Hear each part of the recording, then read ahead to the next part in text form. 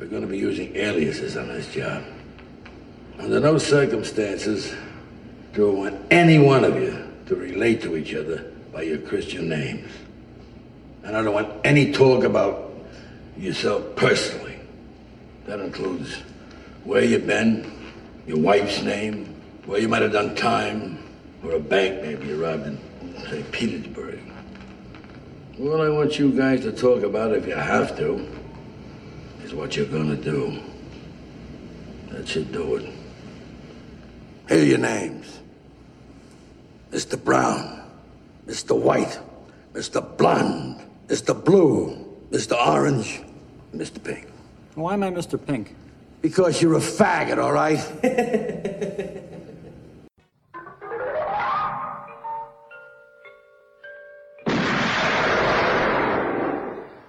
Do you expect me to talk?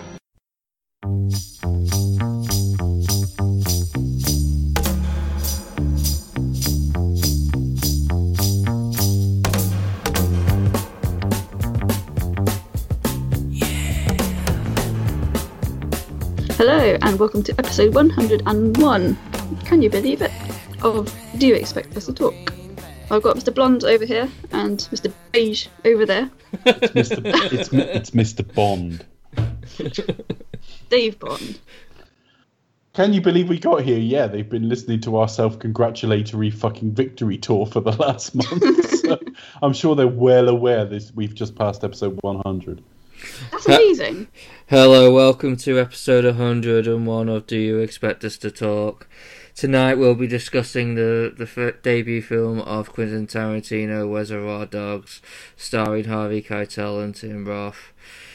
Joining us today is host Rebecca Andrews and David Bond and Chris. Yeah, sorry, is that the impression that you're going for? That's your Stephen Wright, is it? Yeah, that's my Stephen Wright. And hello, listeners. Mr. Beige Stephen here. Wright had nasal issues and was from Manchester. Yes. Wait, he's not? No, he's from Salford. Oh, okay. Makes all the difference. Yeah. But yeah, I was going to try and do an impression, but I thought it was shit. And then Chris came out and did one, and I thought, oh, that's amazing. Do that. I was listening to that warm-up session. At no point did I think that's amazing. Yeah, I thought it was quite funny. It was my impression, and even I was like thinking maybe amazing is a bit of a stretch. Even though the thing is, you started and you did a few seconds, and I was thinking, "Fuck me, that's not working at all." And Becca went, "That's amazing," and I'm like, "What am I listening to?" If you did it with an American accent, then it would be amazing. But because you're doing it with your normal accent, it does sound a bit like as if he is via Manchester. Well, he only does bored. That's his only accent, is bored. That's it. I brought Spot and Mover on my dog, and now he's gone. And that's about it. And I can't do it. I don't know I can't do it. No, you can't. I am a toast. Do what I say. I could do the Talkie Toaster impression, but that has no relation whatsoever. Well, would you like a piece of toast? I fucking want a piece of fucking toast. Would you like some toast? Oh, sorry. It's like a bagel and a crumpet, isn't it? Oh, fucking hell. This is the worst intro ever. No, you're not match fit, Becca. You haven't introed a show for a while, have you? No, I'm not. I'm just out a little bit. Anyway, also, Happy New Year. I'm just checking when this goes out. Yes, it will be the first one of the new year. Yes, Happy New Year. This is the first podcast we have recorded in the first week of January 2018. Well, yeah, it's just we did one. I remember doing one for Your Eyes Only a few years ago, and you said to us, "Should I wish everyone Happy New Year?" But we still thought Chris was going to edit that, so the thought occurred it would be put out in March. So we said no. But this will be out on about the 5th or 6th. So yeah, Happy New Year. We are in time. Happy New Year. Let's hope it's better than that shitstorm that was 2017. Bloody hell. Anyway, so yes, listeners, you are joining us on a new embarkation as we go through the films of Quentin Tarantino. So we are starting with Reservoir Dogs, starring Harvey Keitel, Michael Madsen, Tim Roth, Chris Penn, who sadly isn't with us anymore, Steve Buscemi, Lawrence Tierney, and Edward Bunker, and Tarantino himself. Written and directed by Tarantino and released in 1992. Not the only two that aren't with us anymore. Lawrence Tierney and Eddie Bunker are dead now as well. Oh yes, they passed away, didn't they, as well? Yeah, they did. Although they were older gentlemen at the time of filming here. Chris Penn died at the age of 40. To be fair. But no, this is very interesting. I think I was trying to go through, like, because I came across this film via AS Film Studies back in the day, and I was trying to find all my old notes, and I'm pretty sure I've got Shit.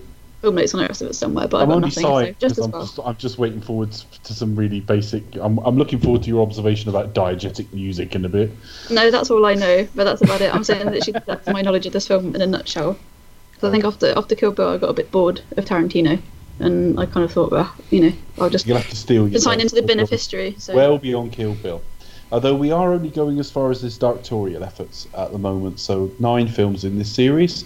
That will be Reservoir Dogs, Pulp Fiction, Jackie Brown, Kill Bill Volume 1, Kill Bill Volume 2, Death Proof, Inglourious Bastards, Django Unchained. Django Unchained, Hateful Eight. and The Hateful Eight. Yeah, we're not doing True Romance because Dave hates that film. Also from Dusk Till Dawn, thanks.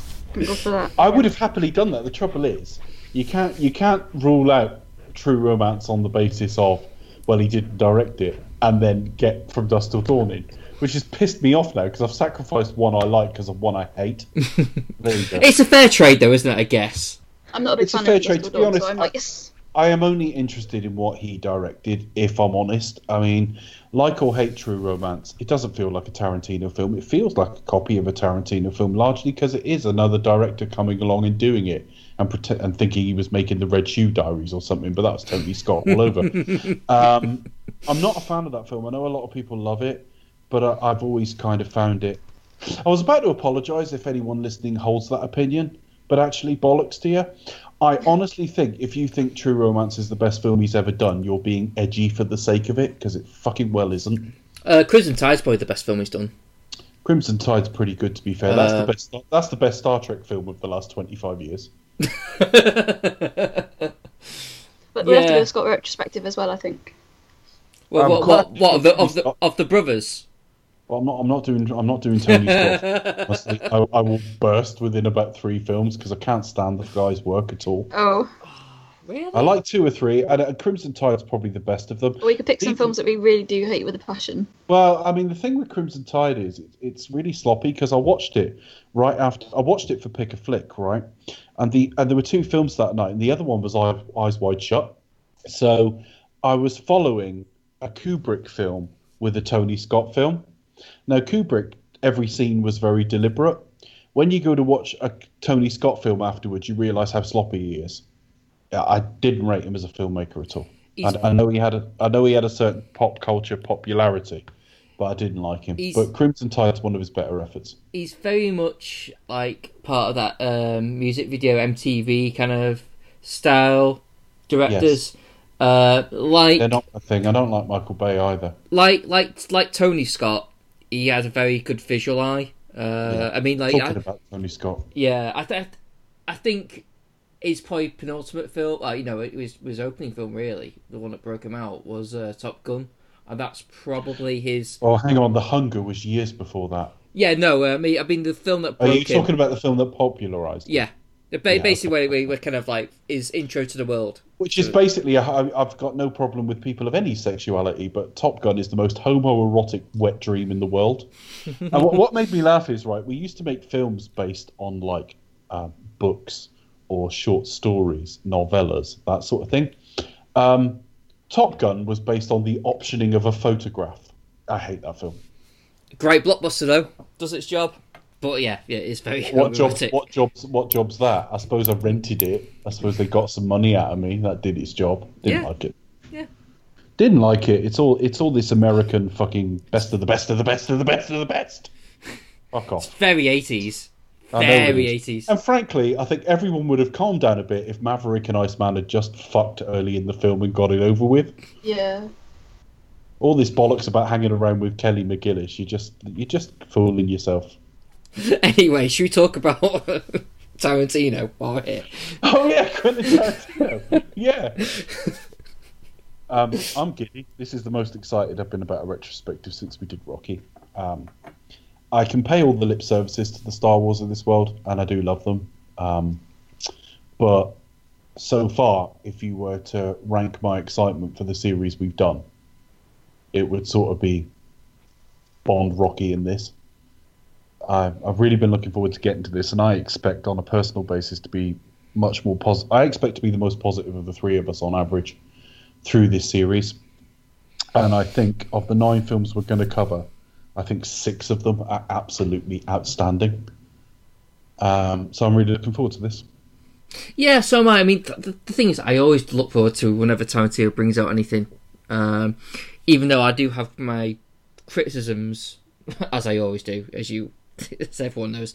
But again, it's largely down to I want him to be better than he is, because I know he can be so much better. We'll get to Jackie Brown. That's my favourite. And there are even scenes in Glorious Bastards where I just think the guy is a master, and you just think that the films could have been so much better if he just edited himself or just disciplined himself. We haven't encountered anyone with this peak level yet. Yeah. At all. And I think on average, if you had to give me someone's filmography, we've covered a lot of Spielberg. I'd take Spielberg over Tarantino, of course I would. The guy is possibly the greatest American filmmaker. But there are moments of genius this guy meets. I think I don't know anyone else does. I think the thing with Tarantino is he's a guy who never went to film school, never did any of that. He literally just watched movies and wrote screenplays. Literally, he's self-taught, isn't he? He is pretty much like. Well, what that allowed him to do was avoid that awkward fucking film studies phase of a filmmaker's career. I'm not going to knock film school, by the way, because I think there must be an awful lot they learn that we never do, for example. But even if you go and look at the early, I mean, the director he's most commonly compared to is probably Martin Scorsese, which I think is kind of lazy because they sort of work vaguely in the crime genre. I'm not sure. I think they're that similar. I think it's like comparing Nolan to Kubrick. They're not that similar, but there's a superficial stylistic thing, and that's about it. I always think Tarantino is his own thing. I mean, I think comparing to Scorsese, I mean, even Scorsese doesn't do, I only do gangster films. You actually look for his body of work. He does all kinds of shit. Well, he's done stuff like The Age of Innocence and stuff like that, which is, Hugo, which was not Wolf only of a Wall period. Street, all these things. Hugo was a master filmmaker, though, in terms of shot making and stuff like that. Yeah. But when you look at Quentin Tarantino, if I look at this was his first film. Now, I know he shot bits and pieces of something else that never came out, wrote other things, but he sprung kind of fully formed. And there are things in this film that I think, that's a younger filmmaker, or that's a younger man's opinion on certain things. But he springs effectively fully formed. Now, if you go and look at, say, Martin Scorsese, I think if you go back to his early films with Harvey Keitel, actually, something like Who's That Knocking at My Door? It looks like a student film. It does. Tarantino never looked like a student filmmaker, probably because he was never a film student. He sprung fairly fully formed. And yes, Quentin Tarantino's first film is Reservoir Dogs, and he was about 29 when it was released, about 28 while they were shooting it. So it's going to be different from the man he is today. At the time of recording this, Quentin Tarantino is a couple of months away from 55. So it's going to be a very different filmmaker, but it's still a very complete filmmaker. Yeah. Would he be able to make the same film today? No, I don't think quite. I think the problem I don't know if I think it's a problem or not, but Quentin Tarantino is outgrowing this art form. That doesn't mean I think he's getting better than this art form, but he's outgrowing it.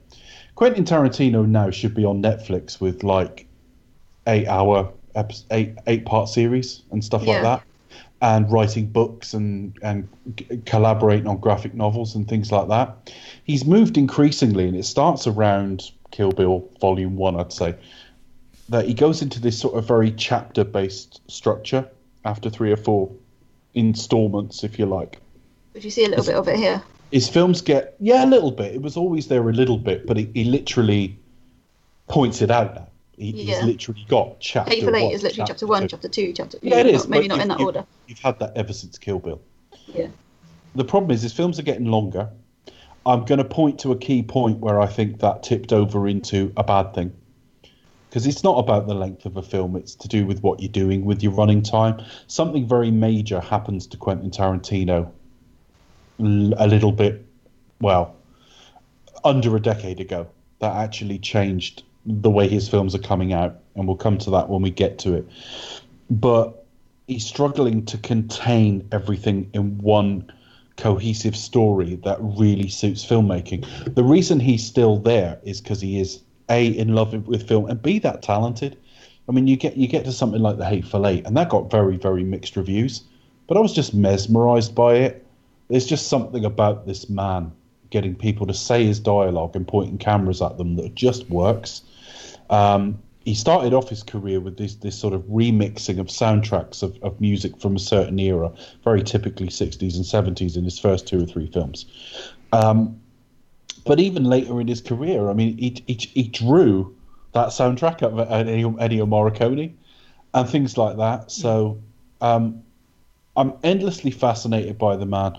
And there are very few things in this world where I hit a mood and it's all about one filmmaker. And Tarantino can do that to me. I can get into like a Tarantino headspace and just watch and immerse myself in his stuff. He's very much a genre of himself, I think. I mean, that's his thing. He can kind of make. There's only one person making Tarantino films, and that's Tarantino. Everyone else, and it's Tony Scott. Well, but you know what I mean. Like, no, but anyone else could only just like, well, you're only just trying to like pretend to be Tarantino. You know, it's only one guy. I've hated all the knockoffs, and I include people directing his stuff. Natural Born Killers was like a 2 or 3 hour whatever it was, a bum note. You know, I hear dialogue very like music in life. There's a flow to the way people talk when they're awkward or nervous or unhappy or lying or anything. And it is like, it's analogous to bum notes in music. And I'm not saying Tarantino's dialogue's that good, but only he can do his stuff. So when I watched Tony Scott do True Romance, it was like a piss take of a Tarantino film. I was the same with Natural Born Killers. The closest to getting it right was Robert Rodriguez with From Dusk Till Dawn. It's not about whether you like the end result, by the way. It's just about how it came out and how close it is to what Tarantino would have done himself. But bear in mind, Tarantino was on set. Yeah, he was actually in the cast as well, so he's there. Exactly, and he actually he was going to direct it, and then it was a last minute. Actually, I'd like to concentrate on my performance because he was Richie in it, Richie Gecko. So I don't like other people doing his stuff. And we've also had, in a couple of different waves, like people trying to hitch themselves to the bandwagon. So back in the day, there were DVDs and later Blu-rays that were Quentin Tarantino Presents. And it was just putting his name on something that had nothing to do with it. The last wave of it I was aware of was Grindhouse. Grindhouse films made like a bit of a thing around the time he did Grindhouse. But before that, I mean, it wasn't so bad when it was a lot of the samurai stuff. I mean, like Lady Snowblood got like a release on the back of Kill Bill. Well, I'm all right with it because Lady Snowblood actually is really good. I've got to be careful with that because we mentioned Hard Candy on the show and like people went and bought it and stuff. Oh, but right. like, Lady Snowblood's really good. But the fact is, there were people hitching themselves to this wagon, and there were lots of it over the years that follow. I mean, even as late as 4 or 5 years later, Things to Do in Denver When You're Dead. It's just a desperate attempt to be a Tarantino film. I've always liked that film, though. Funny enough, I saw that in a double bill with From Dusk Till Dawn. Yeah. Back in the day. I don't dislike that film. That's probably a bad example because I didn't dislike it at all. I think there was a bit like after Lock, Stock, You Got Gangster Number One and lots of knockoffs of that. Tarantino has always drawn a lot of imitators, and actually, it's always imitated by people who don't get what works about it in the first place. You know. He may have been it's like, I mean, just the analogy would be Star Trek. Yeah. We covered all the Star Trek films, and we watched them try repeatedly to make the Wrath of Khan again. And the thing that they thought they had to copy was the villain with a personal and time-bound relationship to Kirk, or whoever the lead was in that film. So obviously in First Contact it was the Borg Queen, and that was a link back to when he was assimilated and all the rest of it. In Nemesis it was like Shinzon, so on. And they missed the point that what worked about the Wrath of Khan was actually this treatise on aging. The Wrath of Khan is one of the most mature, quote-unquote, blockbusters I've ever seen. It's an incredibly thought-provoking piece of work for what is another one in a franchise. And I think the same is true with Tarantino. People think it's about putting on some black suits and firing some guns. I think what makes it... to pick up on your point, why studios tend to sort of look to Wrath of Khan is because of how they can sell it, in terms of like, oh, we've got a clear baddie and all those things that they know they can sell it with. Whereas if it did the mature route, that wouldn't necessarily sell the film. But I do agree with your point. What makes it great, though? But bear in mind, if you were worried about box office, you wouldn't be covering the Wrath of Khan. I mean, that didn't do remotely as well as, say, the motion picture did. Yeah. It's purely about this idea of they bring in writers. They even bring in writers who love the films. This is why I've got very little respect for the John Logans of this world, because everyone venerates him as this great writer. Well, not only has he fucked up a fair amount of Bond, but he'll come in and go with this vision for Star Trek that was based on the fact he loved the Wrath of Khan, and he produced something that aped all the wrong bits. And as I say, Quentin Tarantino, when I look at mismarketed, misunderstood elements of cinema from the last 30 years, Reservoir Dogs would be so high up the list, along with possibly Skyfall in 3D, in that virtually anyone who ever opens their mouth to talk about them doesn't seem to get the appeal at all, or doesn't seem to understand what they're about. I mean, we talked about Skyfall. Everyone says about how it's about Bond being old. Has nothing to do with his age at all, that film. And we've explained that on a podcast somewhere else. 3D, constantly sold on the basis of the wow factor. There's nothing wow about 3D, otherwise we'd be walking around with fucking erections all the time. We see in 3D all the time. It's not that exciting. It's about immersion. And when I look at Tarantino, and it's more commonly people who haven't seen the films or they've only seen part of the films, Tarantino was this enfant terrible that was all like violence and fucking... Even now, he's been associated with Star Trek and everyone's like, it's going to be absurdly violent. And it's like, is that really what you think is the only string to this man's bow? I look at Reservoir Dogs and it's an exploration of trust. That's what Reservoir Dogs is. And yet it was banned as a video nasty for about 3 years. I had to see it in the cinema because I couldn't get it on video. It's fascinating to watch this man's career unfold as this violence-obsessed guy when his films are normally solidly R-rated. I wouldn't argue with that, but I wouldn't even argue it's an important part of his armory.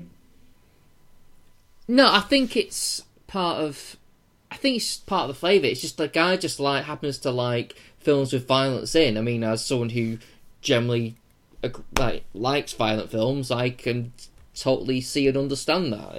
It's part of a reflection of the movies that he generally tends to watch and like. You know, they all tend to have violence in it, and I think it's just part of his identity. I don't see a problem with it whatsoever, and you know, I think we've kind of tamed to that sort of attitude now. Particularly Reservoir Dogs. It's kind of very tame. It's just very. There's no real on-screen violence a lot of the time. It's just. There's really not. I was only thinking tonight. Actually, we may hold up. I'll expand on the point when we get into going through the film sequentially. But I actually think it's got quite a responsible attitude to violence. And it reminds me. And I was put in mind of the film Three Kings, but we'll get to it. Oh, okay. Yeah, I think I agree with you that, Dave. But yeah, what I kind of find funny is Tarantino kind of made film studies trendy again. Kind of like the cool film student, which I kind of find is funny because Tarantino never went to film school. It's kind of ironic, really, isn't it? He worked in a video store. He worked in a video shop, and then all he needed to know from that. It's just, I'm going to be really cool and learn about films of the way. Oh, I'm going to Tarantino didn't do that. I don't think anyone. That's the best way to do it, isn't it? Really, is to go out there and make it. I don't know if it is, Becca, because all I'm going to say is, Scorsese, De Palma, countless others, just the two names to the top of my list. Spielberg, definitely. Yeah, but they all went and studied film. So exactly. No one is knocking taking an academic approach. Oh God, no, there's nothing wrong with it. I think all I would say is some of those slightly awkward early forays you get from certain directors wasn't there with Tarantino. I think he sprung, instead of concentrating on slowly building up the craft of it, he actually sort of almost embraced the medium as a whole. Yeah. And he was much more the complete article when he first made a film. Yeah, he kind of just came out of nowhere. It's like, here I am. He's almost like a brand in itself. It was like, and honestly, if you go back and watch Who's That Knocking at My Door, which is the Martin Scorsese early effort, it's actually pretty good. It's got Harvey Keitel in it, like I say. And Harvey Keitel's fucking ageless because he looks exactly the same there in about 1967 as well. And it's all right, but it looks like an early effort. Nothing wrong with that, but it looks like an early effort. And I think I can identify this as an early Tarantino by its style. But that's not born of a naivety. That's just almost born of him building a little bit on it each time. Not necessarily improving on it each time, but building on the way he engages with the medium each time. Yeah, there was a few sort of things I saw here and there, but watching this, I feel sort of movie mistakes. Like I saw Chris Penn, not Sean Penn, tripping over the chair. That could be a mistake. We've put the wrong brother in this show. Oh no. So you see Chris Penn tripping over the chair in the first scene. Harvey Keitel not lighting his cigarette and continuing to. That seemed to me more of like we'll keep the scene going, and then it happens to be the best scene. We'll just keep it in just to ignore it. Nearly, like towards the end of the film, he nearly kind of fluffs his lines as well. So it's all about keeping that kind of stuff in. It really keeps it natural. Keeps the more natural, naturalistic feeling. It's almost like, but in a way, it does feel like a first film in that regard. But then he is like kind of wise beyond his years to a degree because he's absorbed so much material. Well, the thing with Tarantino, he just seems like a guy who's made to make films, to write films. Yeah, he's just born and illiterate. To talk about film. Regardless of what you think of him or whether you agree with him or not, I would gladly spend the entire day just listening to. You could talk my ear off. I will not be. He's one of those people you like. Well, I'd like to invite him. Those mythical guests that you can invite to your dinner party. I don't invite him be one of them. because I just want to. I just want to take in as much as I can because I'd be constantly asking his opinions on what do you think of that film and tell me an answer. It's about this making this film or meeting that person. All these little things. That'd be interesting. Yeah, he's not universally. I think he's universally regarded in that. I think he's one of the more important filmmakers of our lifetime. I think he's probably the most distinctive of our lifetime, and a lot of people will bristle at that. But if you really think about it and drop your personal feelings out of it, it's true.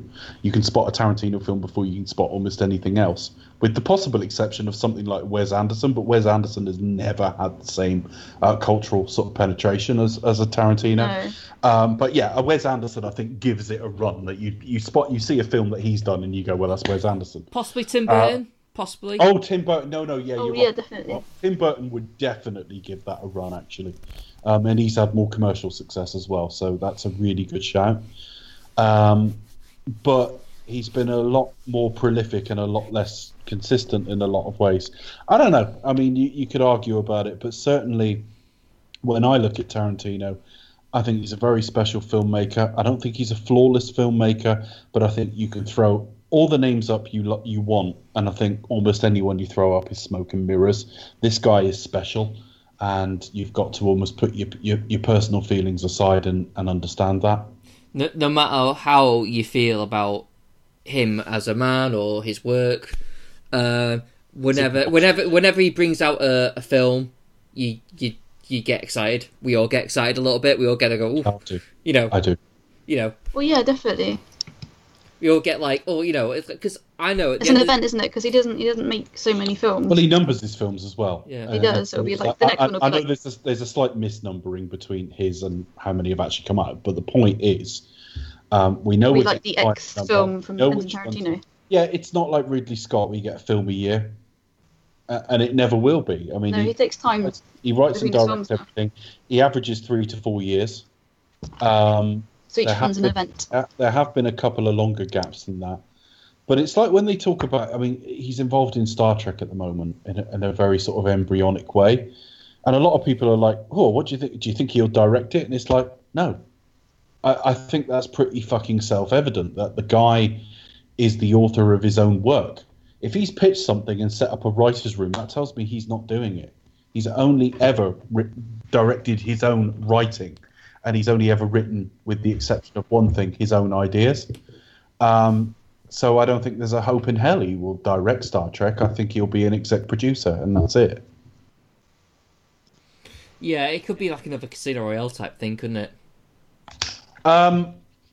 No, because I think he's inside the cat and pissing out this time, not the other way round. But I think it's analogous to me to George Lucas on the original Star Wars trilogy sequels, if you like. So episodes 5 and 6, where he's not the director, but he's still got a very, very strong voice in proceedings. Because this is effectively his idea that they're developing. Oh, that'd be an interesting thought. But I cannot see him directing it. And if he were to decide to direct it, because anyone can change their mind, I'm not pronouncing he won't, because I can't know for certain. It would be a change of sort of MO, if you like. But if he decided to do it, then he's directed TV programs in the past. He's done episodes of ER and things like that, and I think CSI. And he's fitted pretty much into the style of that show. You're not going to get a Star Trek film that feels like Pulp Fiction. If he were to do it, credit the man with a bit more intelligence than that and a bit less ego than that, despite the fact that he does talk up his own work, and he is clearly very self-confident. There is absolutely no way that a Quentin Tarantino directed Star Trek film would feel purely Quentin Tarantino. And I think if we all be honest, that we'd all be interested to see that. I'd come pants if he said he'd do it. Yeah. But yeah, we all be like, which oh, would be kind of inappropriate, really, when you think it's probably not out for a couple of years, and here I am sat in January producing it. Bit of an overreaction, really. with an awkward white stain on a. No.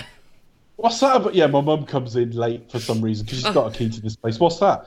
I was just thinking Tarantino might do Star Trek, Mum. Yeah, so I dropped mayonnaise while eating a sandwich on my trousers. Sorry. Why are your trousers around your ankles, Dave? It's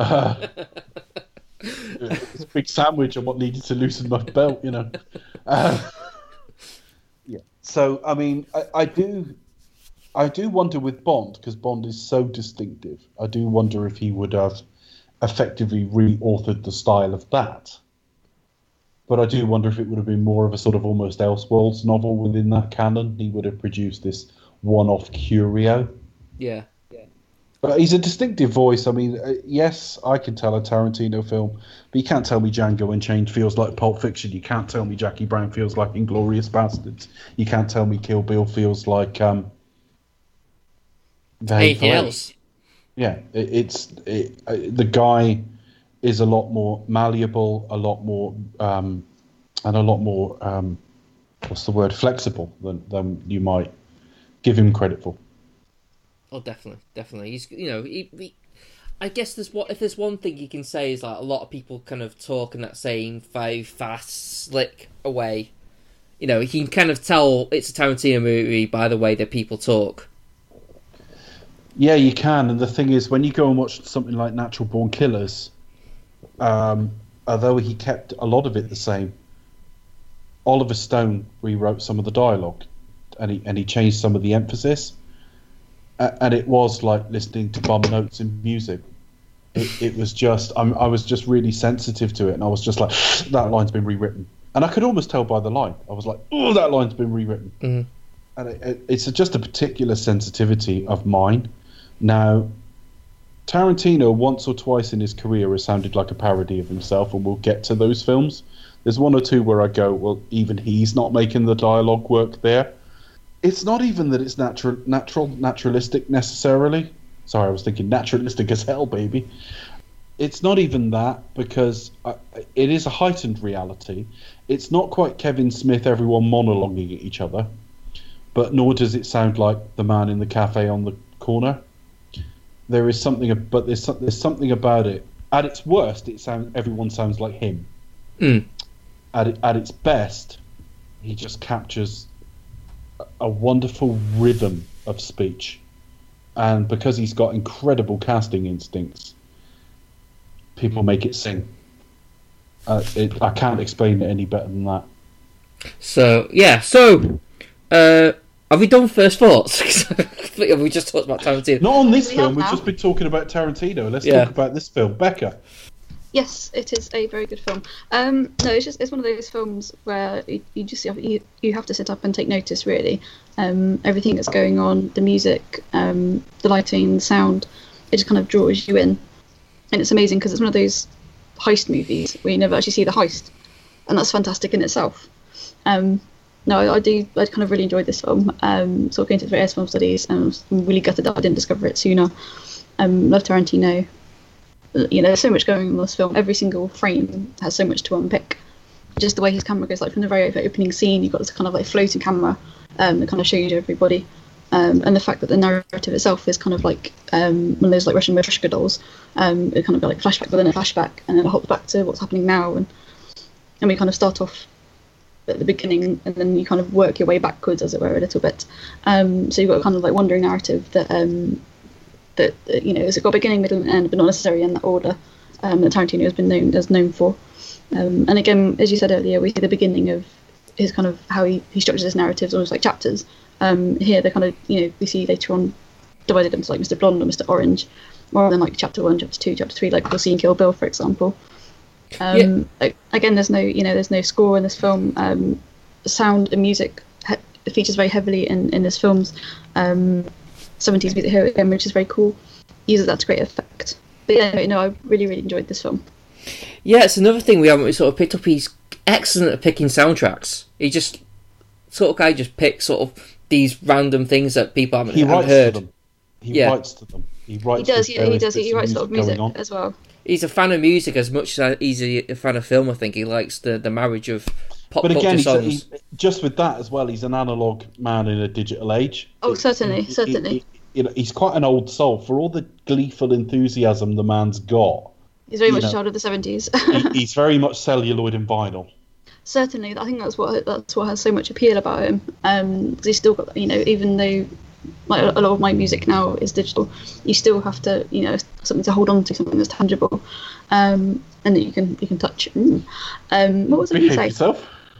I was going to say something. Oh yes, no, that was it. I'm looking forward to when we discuss Kill Bill, specifically Volume 1.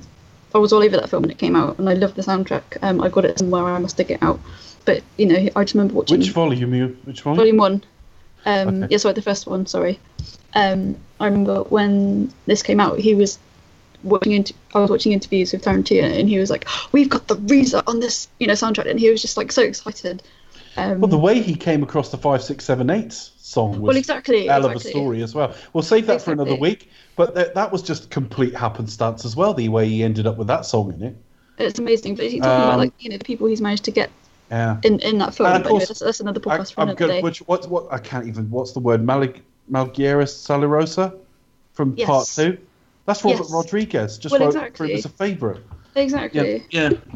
It's incredible. But yeah, just the way he uses music is intriguing in itself, and something that has to be picked apart. But we're going to watch a filmmaker here who is if he'd never changed from this and had knocked out 8 films, you'd have 8 great films.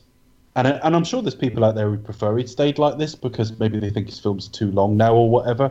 But we will see growth, and I think that's one of the things that appeals to us about focusing on a director, which we haven't really done so far.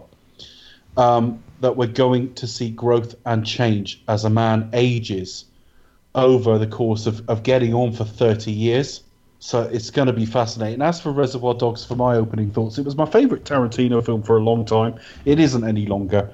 It's just been overtaken by things that have come out since, but also things that were already out at the time. It's just a reappraisal over time.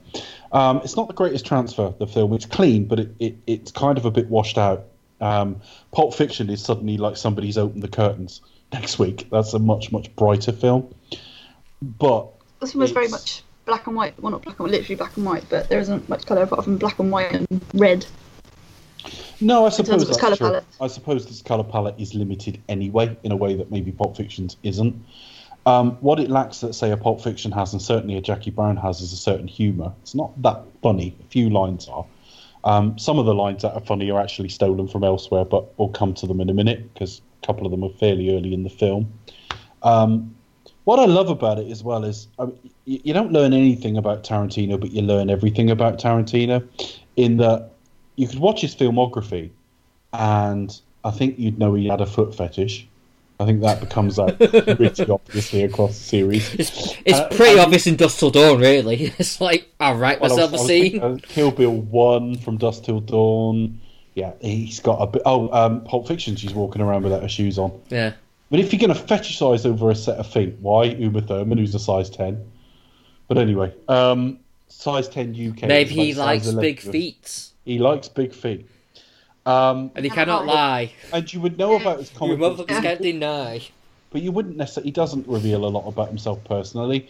But all of his interests and thoughts, and a lot of his ideas as well, are strewn across his films.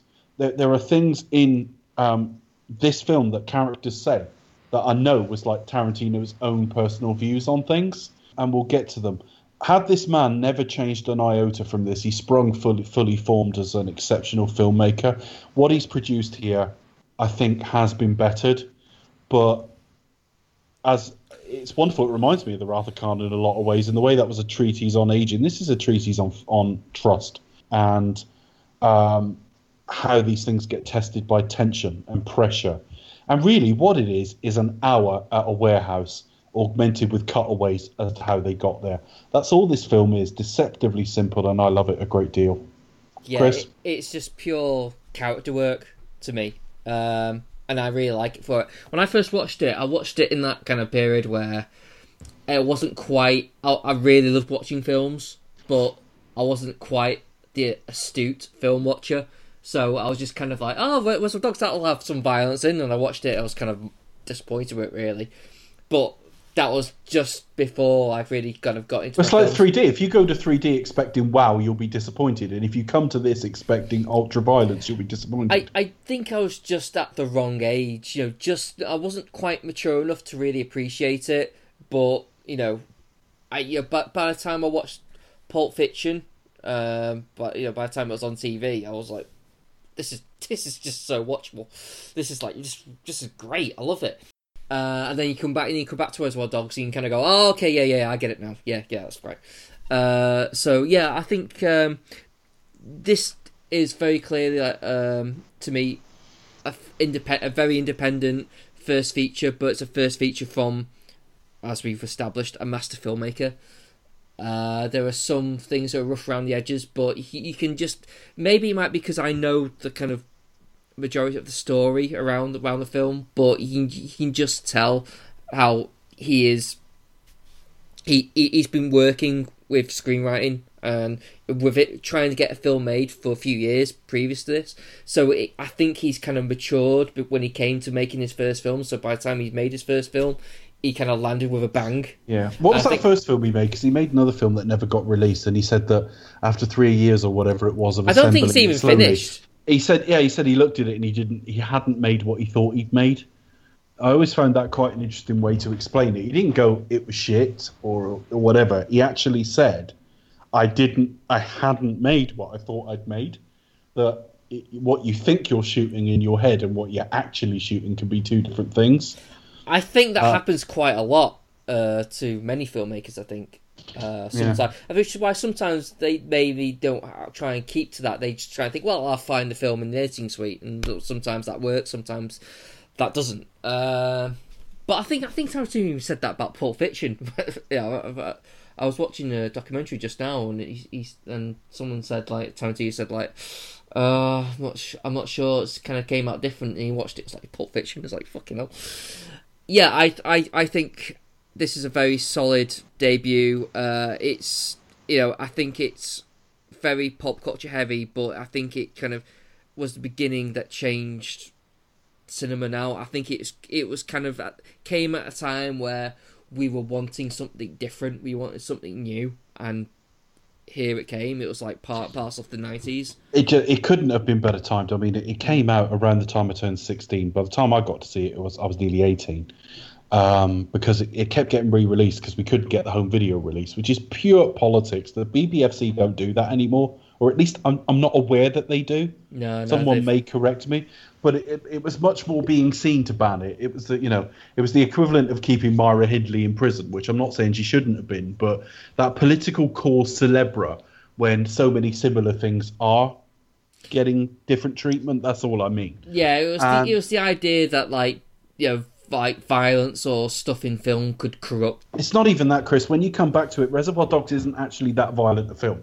Yeah, it really, genuinely is not, and so it was almost being treated according to people's perceptions of it, rather than it's a bit like the BBC will release something, and it will get 40 complaints, and then the newspaper will make some vague allusion to it, and suddenly it's got 20,000 complaints. And the vast majority of those 20,000 never actually saw it. Reservoir Dogs is a little bit like that. That most of the people considering it this horrendous, ultra-violent, violent festival of sort of fucking torture porn of something, haven't seen it because it's just not what it is. It's men stood around talking. It is. Much more than anything else. I mean, so should we say the infamous part is probably the ear cutting scene, which we don't actually see the fact at the point of when he's actually doing that as well, the camera moves away from the action and then comes back to find the ear been severed. So it is still grim. I mean, it's still like, oh god, that's just really good, but at no point do you feel like it's not gratuitous, is it? No, you don't feel like anyone's, or like even Tarantino's getting off on it. It's like every every wound, every sort of bullet shot, every bit of violence is kind of like felt, and it's not necessarily like, oh, this is I mentioned the film Three Kings earlier. The film Three Kings, which I only ever saw once. I saw it at the cinema, like, Christ, 18 years ago nearly, and I've never seen it since. Yeah, it's old film now. But it stuck with me. It's a David O. Russell film, and even though I've seen it once, I'd recommend it. I think it's worth seeing. It's a George Clooney film. Now, he explains at one point with almost like a visual to accompany it what happens when you're shot. What happens to the wound where the bullet goes in and how it gets affected and all that. And I can't help but think of that when we see Miss Lawrence shot very early in the film, because normally in Hollywood films they're either dead instantly or they can still run around like Olympic sprinters even though when they've been shot 6 times or whatever. This man is now disabled and possibly on the way to death, and we don't know. And sort of White is half telling him something that is meant to reassure him, but could sort of been true, in that he could live for quite a long time like that, but we don't know. And he's slowly bleeding out, and he's in agony. And Tim Roth, I mean, Tim Roth's accent's awful in this, but his performance other than that's pretty good. When he's in the car and kicking his legs around, that's a pure pain response. It's like when it's like when someone cuts us and we arch our back and things like that. All the things nurses are trained to look for. It's quite responsible in its attitude to violence, I think, but that might be a minority view. It's quite accurate as well, isn't it? Because he had sort of a medical trained professional on set, just kind of make sure that everything was pretty much true to life. He must have paid. I just know. The other thing is Tarantino started this off funding this. I mean, we could talk about the making of it in a bit, but some of the funding he got from a guest slot on the Golden Girls playing an Elvis impersonator. Really? There you go. There's a story. How to get your There's a fun fact for you. Appear on the basically, it wasn't until like you got Harvey Keitel on board, and that really brought the funding up to an acceptable level. Well, what it was is he had it part funded. And he sold the script for True Romance, didn't he? Yeah. He had it part funded, and the guy who was going to direct with him was a guy called Lawrence Bender, who I always tend to get confused with Lawrence Tierney, two different people and two very different temperaments and ages. Lawrence Bender was taking acting classes at the time, and I'm going to get this wrong because it's a bit convoluted, but it's something like the acting teacher's husband was friends with Harvey Keitel's wife, or something like that. It was that sort of relationship. And Lawrence Bender had that script. The teacher saw it, liked it, and ended up on the sly slipping it to Harvey Keitel, who loved it, asked to be in it, and said he would help to get it funded. Now, one of the things he really helped with was they were casting in a very small pool of LA actors, and Harvey Keitel said, you need to go to New York for the best guys, and he paid for them all to go to New York and have casting sessions there. That's what he funded, by and large. But also he brought a cachet with it as well, that we've got Harvey Keitel on board. Yeah, it gets a bit of name credits, like gets things moving, doesn't it? Yeah, this is a $1.5 million film. This should be way out of the range of getting a Harvey Keitel on board. So, like, yes, so I think it also gets heads turning as well. Like, once you have like, oh, so what's this new independent film starring Harvey Keitel? Oh, okay, let's have a look at this. You know, it gets a little bit of interest then, doesn't it? So, although Harvey Keitel has done other independents, things like Smoke and so on, but what else to talk about with the making of this? And it was filmed in a heat wave. The sort of building they're in for the vast majority of the film is actually a converted mortuary, and the building you see used as Tim Roth's apartment is over the top of it. Actually, in reality, yeah. Well, we can talk about we can talk about the rest of it as we go through. Yeah, I did think that looked like a huge apartment for one guy. Yeah, for one dude. Yeah, in LA as well, and all the expensive sort of costs are on the coasts over there. Do you know what I mean? Yeah. They really are. And plus, I mean, it kind of all the cast used their own suits and own clothes, and I think that the costume designer kind of made those kind of the suits like for free, just because she was so in love with the crime genre. But otherwise, all the other costumes and things like that belong to the actors. So try and save a few quid. Yeah, this is a low budget film. Yeah. Read a lot on it today, but as I say, we'll talk about it as we go through. Shall we discuss this film sequentially, folks? Yeah, let's go for it. Let's go to work. I only want to say a couple of things about this opening scene, and then I'll kind of let you guys talk about it, actually. Just talk about things I've seen before. There's a point where Harvey Keitel says to Blonde, I think, so White says to Blonde something like, if you shoot me in a dream, you better wake up and apologise. Yeah. They've got that line from Muhammad Ali. Around the time Muhammad Ali was fighting Jimmy Ellis, I've seen the footage of it. Muhammad Ali delivers it much better as well. Muhammad Ali, he always does. He stood in the ring. He's walking around the sort of apron of the ring at the end of a sort of public sparring session, and he's just chatting with the press. It isn't even a formal Q&A. He's just like, there's just a bit of banter going back and forth. And he says, and you can tell Ali can't quite hear what's being said to him because it's a throng of a sort of crowd. And he says, what? And he says, what? And you hear the reporter say, Jimmy Ellis said he dreamt he beat you, and he just goes, oh, if he dreamt he beat me, he better wake up and apologise. But it was delivered by Muhammad Ali. The second point I want to make about this, or there's three actually. The second point is the thing about tipping, where he says, I don't tip. That Tarantino claims that as something that was his opinion in early years. He said because he worked at a video store. He said so he was in a minimum wage job that no one deemed tip worthy. No. So that was his argument. The third point I want to make is the Madonna bit, which is where this whole sequence starts. Now, Tarantino's character, Mr. Brown, comes up with this theory that, like a virgin, the Madonna song is about a woman who's had a ton of men. Dick, as he described it. How many dicks is that? A lot. A lot, yeah. Meeting a fantastically well-endowed man, and it hurts her for the first time since virginity. Apparently, Tarantino went and asked Madonna if he was right. That was his real opinion. It's so clear that that's what he generally thinks. I'm going to put that in the film. That is just him riffing on that subject. The correct answer is actually what Blonde said. Blonde says, no, she's been screwed around. treated badly, and she finds love. That's what it's about. Yeah. And he had a copy That's of what Madonna said. She wrote back to him, got it signed, and was like, "No, it's about love." Yeah, I'm Lots just of love, Madonna, kiss, kiss. He had a copy of. Yeah, that's just completely blown me off. I'm not in a good way, Dave. No, seriously, where was I? That was, you know what that was like? That was like, you know, when Alan Partridge is talking everyone through The Spy Who Loved Me, and Michael suddenly goes, at the last minute, right? And a parachute comes out. Stop getting Bond wrong. Michael! Right. Okay. But he had a copy of Erotica, and Madonna signed it with "It's about love. It's about love, not no Quentin. It's about love, not dick." So, but that was his real theory, and he went to Madonna with it. What do you guys make of this scene? Yeah, I generally think it's. I'm watching it. It's clearly like it's kind of funny how the opening, well, the first thing you actually hear is Quentin Tarantino doing a pop culture reference that kind of set the benchmark for Tarantino's work. Yeah, I mean, the Madonna thing is clearly Tarantino's opinion at that time, at least. I assume he's changed his opinion now. Madonna's corrected him.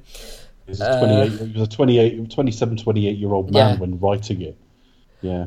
I like the idea of just like the idea of it's kind of difficult because this film came at a time or when I was at a certain age where I wouldn't be that aware, but in terms of gangster films, having gangsters sit around in a cafe talking about just general shit rather than like, oh yeah, right, we're going to sort of general gangster sort of like crime stuff or being all sort of stereotype. They're actually talking about regular stuff before they actually, before they do a job. It was literally like, oh, that's like that Madonna song and like, yeah, I don't believe in tipping, all this kind of stuff.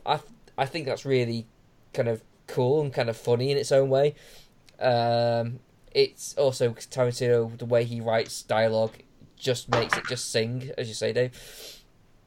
And what I kind of really like about the tipping bit, even though now it feels so cliche now, it's just so well known, it almost feels like a famous bit almost that a comedian does.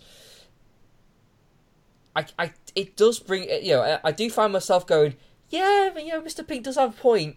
I don't agree with him, Mr. Pink has a point. He does have a point. Mr. Pink has a defensible point in almost everything he says in the entire film. Yeah, pretty much. You don't always agree. I mean, I don't. He's like the brains of the outfit. Well, he's not. No, he's wrong, but he has an argument every single time. No, definitely. Yeah, he's always wrong. You think later on, when everyone is like losing their shit, he's not necessarily the calmest because a lot of what he's saying is coming out of fear. No, but he's trying to get it But together. he's actually the most rational most of the time. He's actively thinking. Yes. For sure. That's the thing. He's always actively thinking. So it's like the way like Mr. White sort of says, "I don't trust Mr. Blonde." He's like saying, "Well, I know he's not. Well, regardless of that, he might be a psycho. I know he isn't the rat because clearly he can't be." So. Yeah, I do like the scene. It's quite entertaining. The only thing I picked up on it was Chris Penn tripping up the tables. They walked off. That's about it. I've never noticed it, and I've seen this film a double-digit number of times, I'd say. Yeah, he sort of never noticed that. It's like he trips over the chair. Is that when they're leaving? Yeah, just as leave. Yeah. Oh, and it's fading out, so I'm probably not even looking. I'm probably glancing around, waiting for the music to kick in.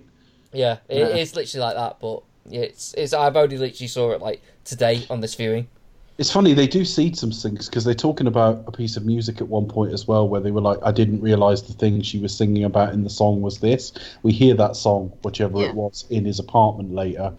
And they also do talk about K-Billy super sounds of the 70s. Some of the stuff just feels like very like some lines of dialogue Mr. Blonde has doesn't feel like his character he has later on. He feels very much like a calm individual. Yeah. Like some of the stuff just feels like, oh, just give Mr. Blue something to say. Yeah. Yeah, I mean, Mr. Blue. I mean, Mr. Brown, if it wasn't Quentin Tarantino, would be there for much the same reason. But certainly, Blue is there to like bulk numbers out. Yeah. Played by Eddie Bunker. Eddie Bunker was a career criminal until about his early 40s, somewhere in the mid 70s, and then he came out and became like a writer and actor. Did he write Runaway Train? I think he may have done. Yeah. So it's almost like a talisman for the film more than a character. Yeah, more like okay. He does actually look like a criminal and things like that. So yes, yeah, he does convincingly because he is. Yeah. God rest his soul. So yeah. I mean, he had like his first child or something like the year after this film. Yeah. Yeah. He made a life for himself late in life. Oh, well, good for him. Yeah, well done. Congratulations on. Let's patronise Eddie Bunker. Hey. Good job, little buddy. And then then we get to the should we say the iconic opening shot, which now watching now it just feels very much film student, like mimicking Tarantino, even though this is completely new. I know, that was just a nice little cool shot. Yeah. I mean, it's just the choice of music is perfect. Little Green Bag, isn't it? Yeah. I think that's what's not wrong with this film, but it is kind of much to the point now where it is so famous, it is so iconic, just because it has been parodied by everybody. Yeah, I mean, they parodied that in Coupling. They went off to like a wedding or something, and then they slowly walked down the road. Exactly. Like, well, yeah, gently and slowly exhaling cigarettes, and suddenly the Any women sort are of like, thing "Will you that's, stop doing your Reservoir Dogs bit?" Yeah, literally. Certainly, we see Return of Jack brought to our screens, which I'm very excited about. But no, I think any kind of like popular culture, like Family Guy, Simpsons, other kind of films and TVs, they have to literally. Or as we like to call both of them, stuff Becca watches.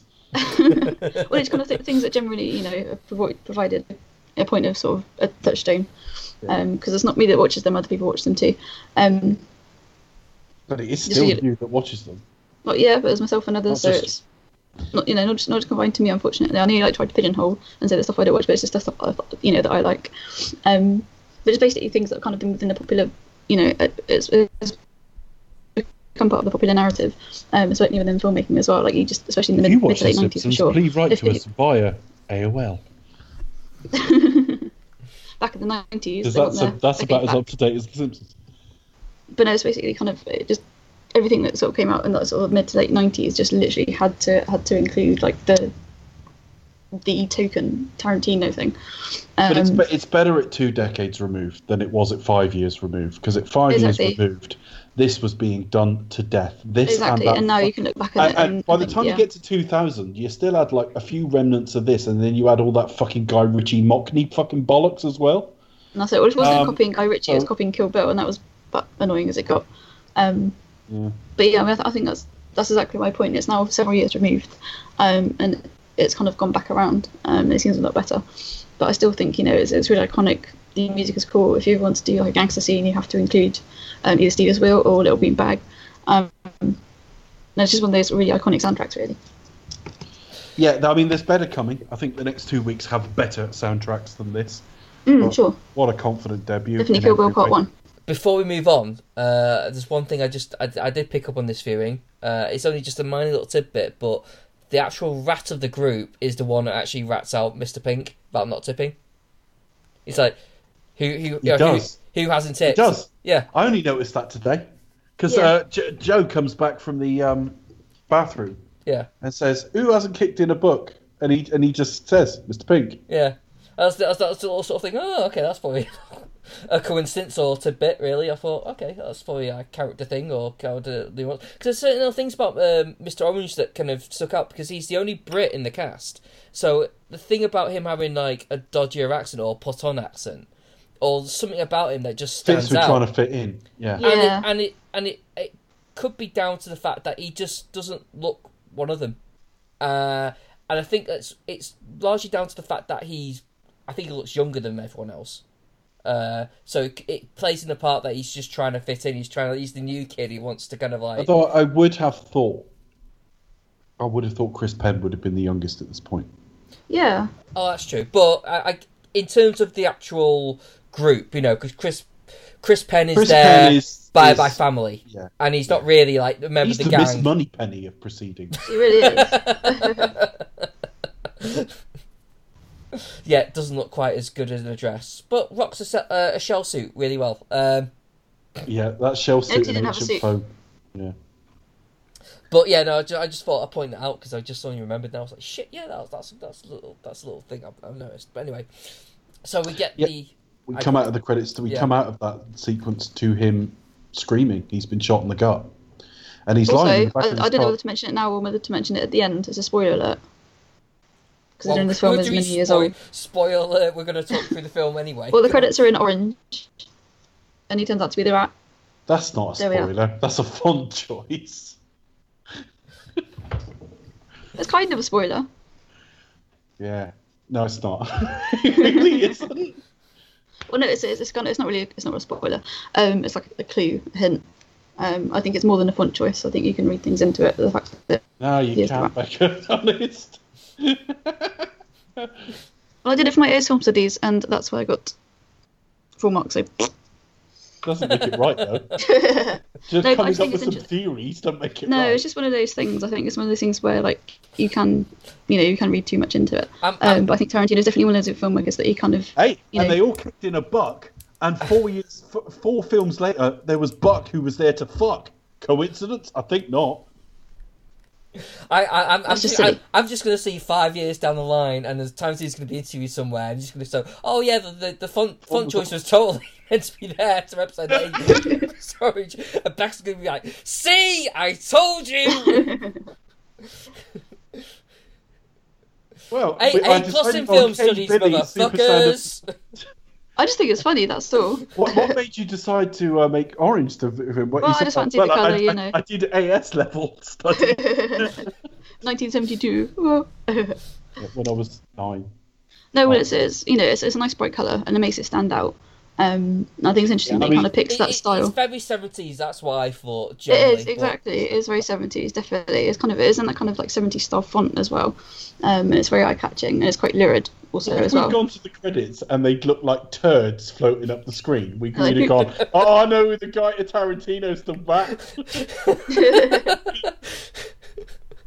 That's because he says in the film, that- Yeah. That's a bit too close to Mr. Shit. Yeah. If So poop, then you'd know they who the rat they was. seem to have deliberately chosen a very light interior on the car he's bleeding out in. So that's kind of distressing. Yeah, you actually see all the blood everywhere, really, don't you? He's like, I think it's more in his performance. He's literally going like, he's screaming, he's panicking, he's making sounds that you He generally can't do. contain his pain. Yeah. You do see it when people are in pain. They'll kick their legs or arch their back, and he's doing the lot. Yeah. It's really good. And what does he say his first name? White's first name is Larry, isn't it? Yeah. Lots of drop references to future Tarantino films to come. Yeah, through this, definitely. because he works with Alabama. Vega. Vince She Vega. must have been gutted when she was dumped with Christian fucking Slater after that. And then work with a Hollywood legend or Christian Or Slater. Christian Slater. There's Look where he is yeah, now. Vic Vega, Mr. Blonde, is the brother of Vincent Vega, John Travolta's character in Pulp Fiction. Quite glad that There's they also didn't get a chance to make that film together. there is also doesn't bother me because I think Michael Madsen is uniquely lacking in any fucking talent whatsoever except chain smoking. That's because he was in Die Another Day. Oh, It's nothing to do with that. I just think he's crap. He's one of these characters that suited this role, but that was about it. exactly. But that's all. Yeah. Whereas probably Kill Bill, he's actually off-puttingly bad in that. So, to be fair, I haven't seen him in much at all, and I do wonder whether he's one of these guys who had potential but has just squandered it, and is somehow only Tarantino has actually managed to get out of him. 'cause Yeah, I mean, the only films I've seen him in, apart from Die Another Day, were Tarantino movies. So I've seen him. Wasn't he in Free Willy? Yes. Or Oh, was it Complimentary that? Penis, Yeah. as we call it over here.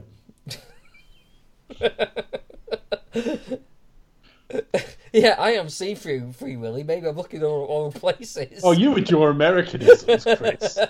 Complimentary Penis is a wonderful series of films for kids. Well, I was known as Release Bill, but there you are. Okay, really. you crushed our boy. Oh, what a mess. Hey, you've crossed my boys. Get off me. Yeah. So, I just think he kind of whispers and chain smokes and everything, and that's about it. He's okay, but beyond this role, I'm never that happy to see him. So the idea that there would have been like a film that would have been like 40% him, like the Vega brothers, I'm kind of happy enough that didn't happen.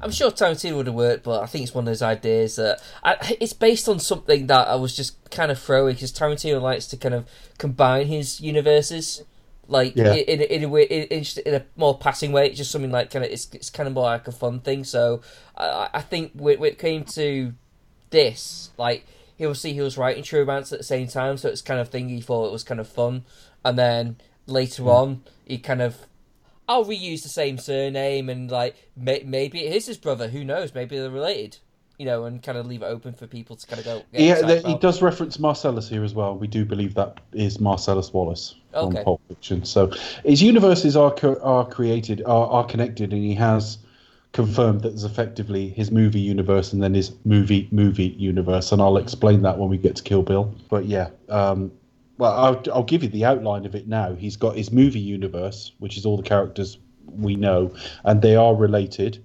And they are related to a couple of other universes as well, like Broomhilda from Django Unchained is the grandmother of Shaft. But you've also got the movies the people in that universe would watch, and that includes Pulp Fiction. Not Pulp Fiction, Kill Bill. So Kill Bill's a movie. It's a movie in the Quentin Tarantino's movie universe. Tarantini. Who's that? Tarantini. It's a collaboration between Quentin Tarantino and Fruitini. Is it Tarantino for kids? Yeah. T-E-N-Y. The man from Tarantini. He said yes. Okay. We've lost the fucking plot here. What were we up to? Tim Roth screaming. And Larry's going, "You're going to be okay." And they get to the hideout, which is kind of, as I say, it's a converted mortuary for the purposes of this film. Yeah, it just looks like an emptied old warehouse. I mean, at times I thought it might have been like a meat packing place or something. I don't know, something like that. It's got an abattoir feel to it, hasn't it? Obviously, it's got big ramps and some place where we had big machinery. But yeah, they get there. Orange is trying to convince him to look, just drop me off hospital. I won't rat. Like I just need medical help. I'm gonna die otherwise. And he's trying to get him to just drop him at a hospital anyway. Now, obviously, only he knows at this point he's a cop. So bizarrely, in being able to use the fact he's undercover to get out of a dangerous situation, he's actually convincing White that he's brave, because he said, Christ, he's willing to get himself put away without implicating us in anything. What I really like about this, because it seems such a simple film, and it is, but the timings are exquisite. We get a certain amount of time of White and Orange, and setting them into that environment where most of the film is going to take place, and just bang on where it feels sensible to introduce somebody else. Pink walks in, and then we get a certain amount of Pink, and just as time comes to broaden it out again, we realise Blonde is stood there. The film is exquisitely paced. Yeah, I mean, you get what you find with that. You kind of get like what's happened through their dialogue. So you get to talk through like kind of like what's it. You get like a little bit into what Blonde has done, or how they've seen it Blonde has done, and then you get like a flashback with a little bit of intro of like how Mr. White got involved with everything. Yeah, we don't at the start of the film, when we know it's gone wrong, we don't know what. We know it was a heist. We don't know what of or what they were all doing. Through the course of the film, it's revealed to us that it's a diamond wholesalers, isn't it? Yeah. It's a diamond wholesaler, so that implies not retail, but it does come off as a store, but we'll see. And they're all doing different things, including when Blonde is on like crowd control, which is one of the reasons it all goes wrong. Because all he's supposed to do is keep people calm, but somebody obviously hits an alarm and he starts shooting the place up.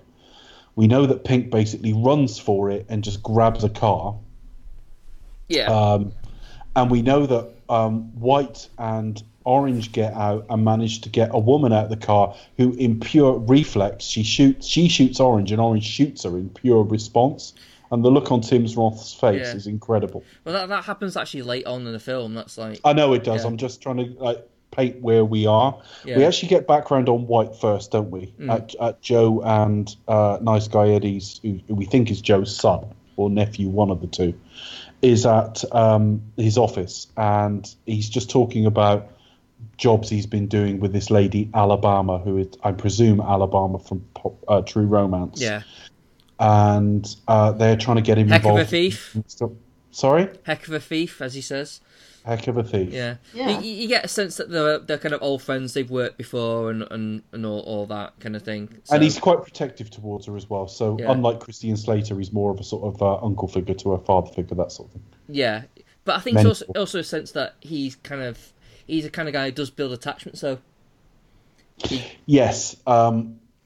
It's the sort of thing that of all the characters in this film, I do take most of them for what they are, and that makes this film quite a clinical exercise in some respects, in that I don't care about them beyond the film much, but White of all of them is the character I'd like to know more about.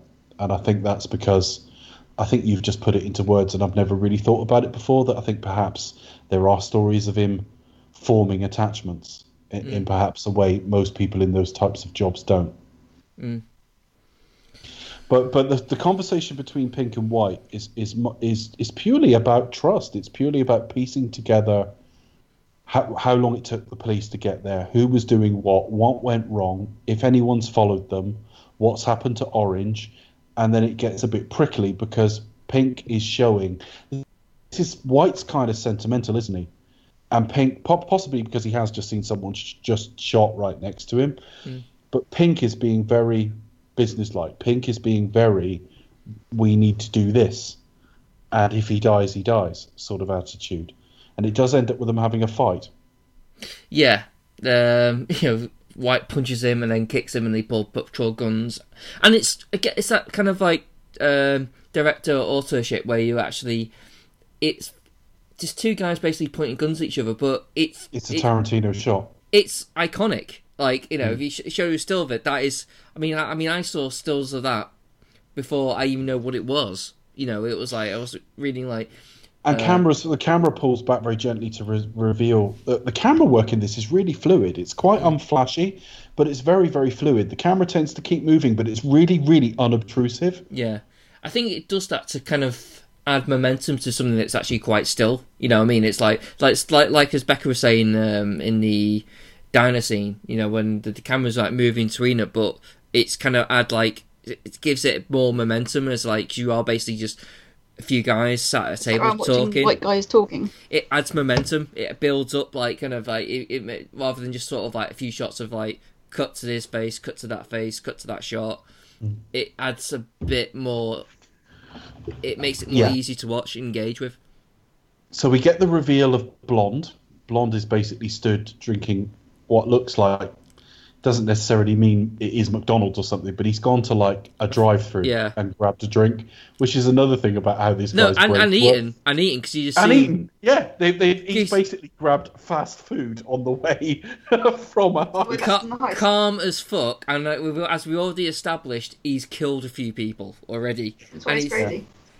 So just like to give him, this guy's fucking insane. Then we cut to his background, and his background is, and this is key for the end of the film, he has done prison time for Joe and Eddie.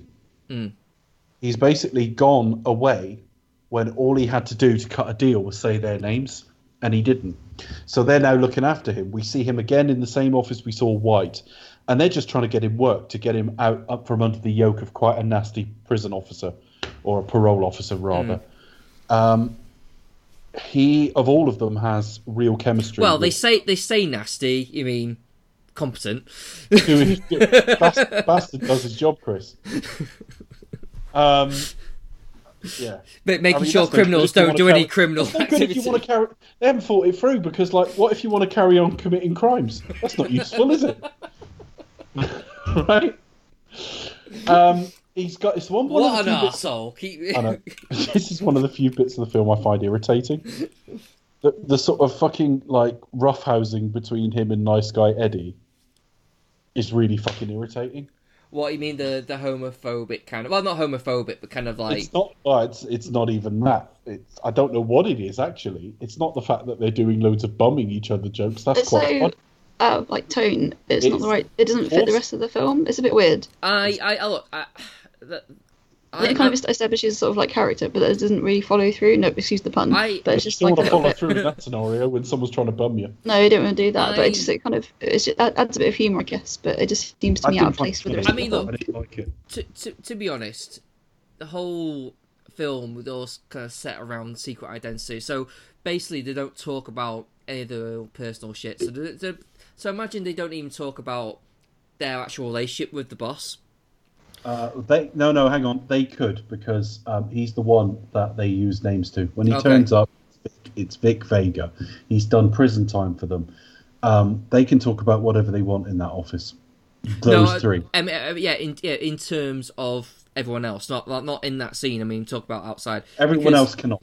Yeah, so because White breaks the rules basically. So no one really the idea is no one's really supposed to know like who they are, other than like you're Mr. White and that's it. So anything else outside of that in terms of who they are personally. So here it's like, you get to actually see them be themselves. Like obviously that he has a really close relationship with Nice Guy Eddie.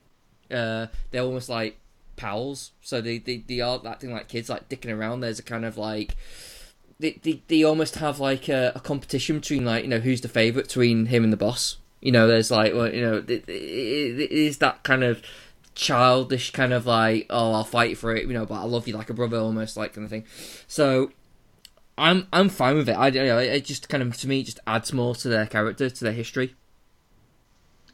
Okay, we come out of that to right. So we get his backstory, which is, and I'm sure Nice Guy Eddie got his backstory. Sorry, but he's extraordinarily loyal. Yeah. So that does play in at the end of the film, because they tried to sort of play it off on him as a nutcase, and Joe and Eddie are like, no, this is the one guy we would trust. So we cut back to Orange, White, and Blonde. So at the time we get Marvin out of the car. Oh, the cop. Marvin Nash, the cop, yeah. Yeah. Leading to the most infamous bit of the film. On the way back, not only is he bought drive-through, he's kidnapped a police officer, put him tied up in the boot of the car. They bring him inside, beat the shit out of him, and then tie him to a chair. Don't these all just sound lovely? This is the one bit I didn't get tonight, because I think it was the one time, because I was pretty mesmerised by this film. There was one bit where I just wasn't concentrating, and it was like, I'll ask later, because I can't remember. What do Pink and White go off to do to leave Blonde alone with Marvin? Well, the idea is, because Nice Guy Eddie comes and visits, she comes in. Is it to go and change cars over or something? Basically, so he points out, look, right, you've stashed the diamonds, we've got a load of cars, so let's take the car, I'll take them to the location, we'll pick up the diamonds, we'll relocate back here. It's basically sort of like, let's move the cars, let's get the diamonds, let's like... I mean, it's an excuse to leave Blonde alone, but I just couldn't even remember what the cover story was. Yeah, that was the reason why that's like they were going to like basically like make sort of remove the cars to like relieve suspicion to make sure like it does still look like an abandoned area, and then pick up the diamonds as well. Right. Okay. And then so we have that scene which is infamous, should we say? Yeah. Is this before we get Orange's backstory? No, Orange's backstory is after he shoots him. It's in the middle of this somewhere, isn't it? No, he shoots him first, doesn't he? Then he sort of like... Then we get his backstory, right? Because it is the longest... It is the longest backstory as well, obviously. It is. We'll get onto that in a minute. So he ties him to a chair, puts on K-Billy Supersounds of the 70s, which is just starting the Steelers Wheel song, Stuck in the Middle with You. Mm. Steelers Wheel being the Jerry Rafferty band, same guy who did Baker Street. This is possibly his first iconic piece of cinema. Yeah, the one thing that's kind of get referenced a lot of times. There's also like the fact that it had an ear slicing off moment. But it's when you watch it, it's so brutal. Like but everything about the thing that's brutal about it when I watch it is, firstly, they give him quite a hard hitting beating, but secondly, the way he's throwing petrol at him and laughing. Yeah, that's way harder than the ear cutting bit. It's the kind of how casual he is. He's just like, I'm just standing there. I don't give a shit what you know, but I'll torture you. Yeah, and and it's just like he's there dancing with the switch with the razor, and then he just stands there, looks at him as if saying, "Where should I cut?" And also, even that alone just builds anticipation, just dread. Yeah. And then he does it, and then he just slices his ear off, and it's just like they're mocking him, like sort of, "Hello, can you hear me?" Yeah, like. Yeah. Fucking horrific, like, and it's all done to this John Cena. It is, but as violent cinema goes, we've seen a hell of a lot worse. But and I would argue this: if you're going to do something horrific, you should be kind of like this, like make it kind of gross and not gratuitous, and make the message clear that what we're seeing is terrible. So after that, he's pouring petrol all over him. And that's got a sting as well. That fucking. I know, because he's got an open wound, and then he's about to burn him and. Orange, basically, who's been lying bleeding out on the floor this whole time, is conscious and awake enough to just basically shoot Blonde. And we are getting into the final act of the film now, because that leads us right towards the denouement. But first off, we've got Orange's backstory. Now, it starts with Orange in a diner with, is that his boss, his handler? Doesn't come off as a police chief, does he? No, I think it's like another undercover cop, or inform of some guy. It's somebody with deep cover experience. Yeah. Okay. Yeah. Into auditioning for that role and not getting it, Samuel L. Jackson. Oh, okay. I can see that. Quentin remembered him, and the rest is history. I referred to that in an earlier film. He didn't get that role, but he kind of percolated around Quentin's head afterwards. That reminds me as well, because also Robert Foster auditioned for a role in this film as well. He auditioned for Joe. It would have been a very different film, but he could have been basically Joe Cabot. And and he said the same things like, "Hey, you're not right for the part, but I'll remember you." Yeah. And he did. So in the next two films, we get those people. Yeah. And they arguably had. Well, they definitely had bigger careers with Quentin Tarantino than the people who ended up getting the roles. Lawrence Tierney was actually fired in the first week. They had to do a little bit of remedial work to get him back on board. He ended up in a punch-up with Quentin Tarantino. Really? Because his behaviour on set was so bad. There's stories about him on the set of Seinfeld as well, because he had a guesting role as, I think he may have been Elaine's dad in Seinfeld, but he had a guesting role in that. The guy had a drink problem and a history of violence as well, so he would be trouble. So, whilst I know Quentin Tarantino is no angel himself, when you say those two had a punch-up, I know instinctively Lawrence Tierney caused that. Well, he's not exactly a fighter, is he, Tarantino, for any of his criticisms, is he? No, but I always get the impression he'll have a go, though. I always get the impression that, like, push comes to shove, why not? I'll have a try. Yeah, I get it. Yeah, if he did spit at someone, didn't he? So... Yeah, we'll see. I mean, there are other stories as we go along through his career. That's what I mean by we'll see. But, so Orange's backstory is purely about preparing him to kind of fit in with with criminals as a policeman.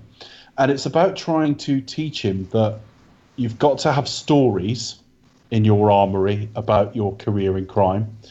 But those stories have to be layer upon layer of detail that you know instinctively and without pause, so that there's just no gaps in your story. And so he's basically being taught an anecdote about walking into a men's room with drugs on him. That's an anecdote, isn't it? Yeah. But I guess it's how you tell the story. you build up the situation. Well, that's exactly it, Chris. That's what they're trying to teach him. Yeah. That it's how you tell it. Anyone could go in and make up some stuff where all the details sound right. Yeah. But it's building up all the kind of all the backstory and like and all sorts. So yeah, I actually really like this part because it just builds up this kind of. It's almost like a method, like an actor explain acting, but while not being an actor. Well, he is.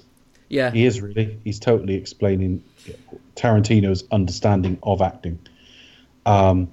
And what I also love is the film doesn't really let up on the tension, and when it drops you back in to the warehouse, the tension is already there waiting for us. It almost doesn't need to build again, but these sections just take us out of it for a few minutes and gives us necessary backstory. I mean, we have had how they got their names and everything else as well, but Orange is basically, we think, a single police officer working undercover.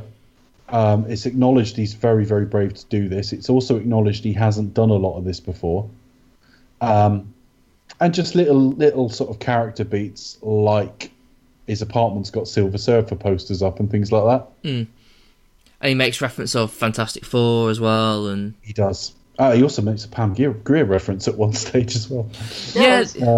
There's talk about like, well, it wasn't Pam Grier, but who was it? I don't know. I just know it was Pam Grier. Yeah, it was like. Yeah, I've never even heard of the program, sadly. I can't remember what this program was. I think she did the film version, and they were talking about the TV version, so it's analogous to like Irene Cara in Fame or something. But there's a niche. There's a bit of trivia for you. There's an up-to-date reference for all our listeners. I was referring to 1980s Fame. That's really about it, isn't it? It takes us right the way through to him telling the story, and then you see them get their names. Yeah. Which I think is neither here nor there, other than it's a bit of character as to like why and how did they get their names. Well, the whole point is nothing identifiable. The suits is entirely the point that I've heard him interviewed, and he said you'll get robberies where they're all wearing like Raiders jackets, and it just throws people off because when the police say what do they look like, I don't know, it's a bunch of Raiders jackets. So he put them in suits because he thought that was cool, but the idea of them in a matching clothing did have kind of a sort of verisimilitude to it. Yeah. And their names, it was purely like, we give you the name because otherwise you'll all fight over being Mr. Black, which is kind of a fair point, actually. I like the idea of there can't be a Mr. Purple because there's already a purple on another job. But I do wonder why is there Mr. Red? Why does it go straight to like pink, brown? There's Mr. Red on another group, on another, it just seems like, well, there isn't. Not necessarily. Not in this. Not that. Yeah, it just like seems like that seems a bit harsh. Mr. Brown, Mr. Pink, Mr. It's just names. It could have been anything. It could have been characters from fucking Sesame Street. You know what I mean? But that would have got confusing. It's easy to remember colours as well. Yeah. Because I have never, since first viewing of this film, had any problems remembering which one's which. Yeah. I saw it. I go and see films I like, and sometimes I can't remember character names. I could tell you from the first viewing what all their colours were. Yeah. It's something that, is quite iconic as well. Yeah, it sticks. It sticks really well. If you see Mr. Pink Don't Tip, you immediately know they're talking about Steve Buscemi's character. Yeah, absolutely.